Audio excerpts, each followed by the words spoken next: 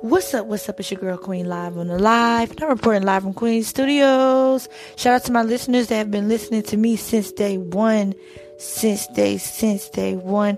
I really do appreciate it. And shout out to all my new listeners. Welcome to Word of the Day, where I read a Bible verse, scripture, and I tell you which verse is my favorite. And then I also encourage you to read the Bible as well. It's a great weapon in your life. So today we're going to do Psalms 15.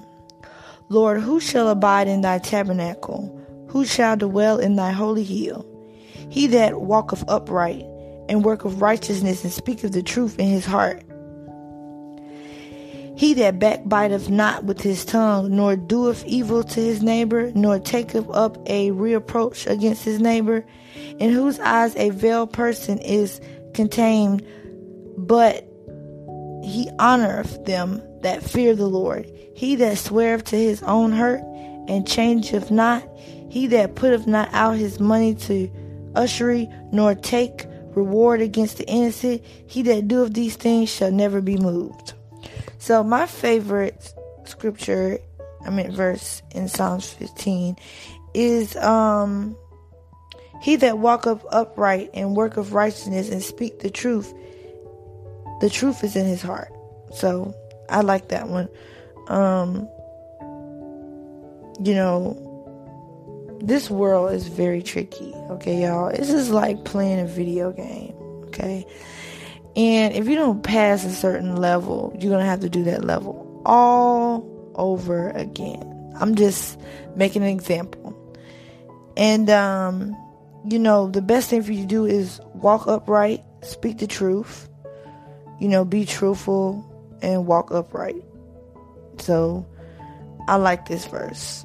Sometimes we have problems walking upright. Sometimes, we're just humans. We do fall short of the glory of God. But, I think that, repentance comes into play. You start repenting and you just start doing the right thing and just walking like you should walk. Then, everything will be fine.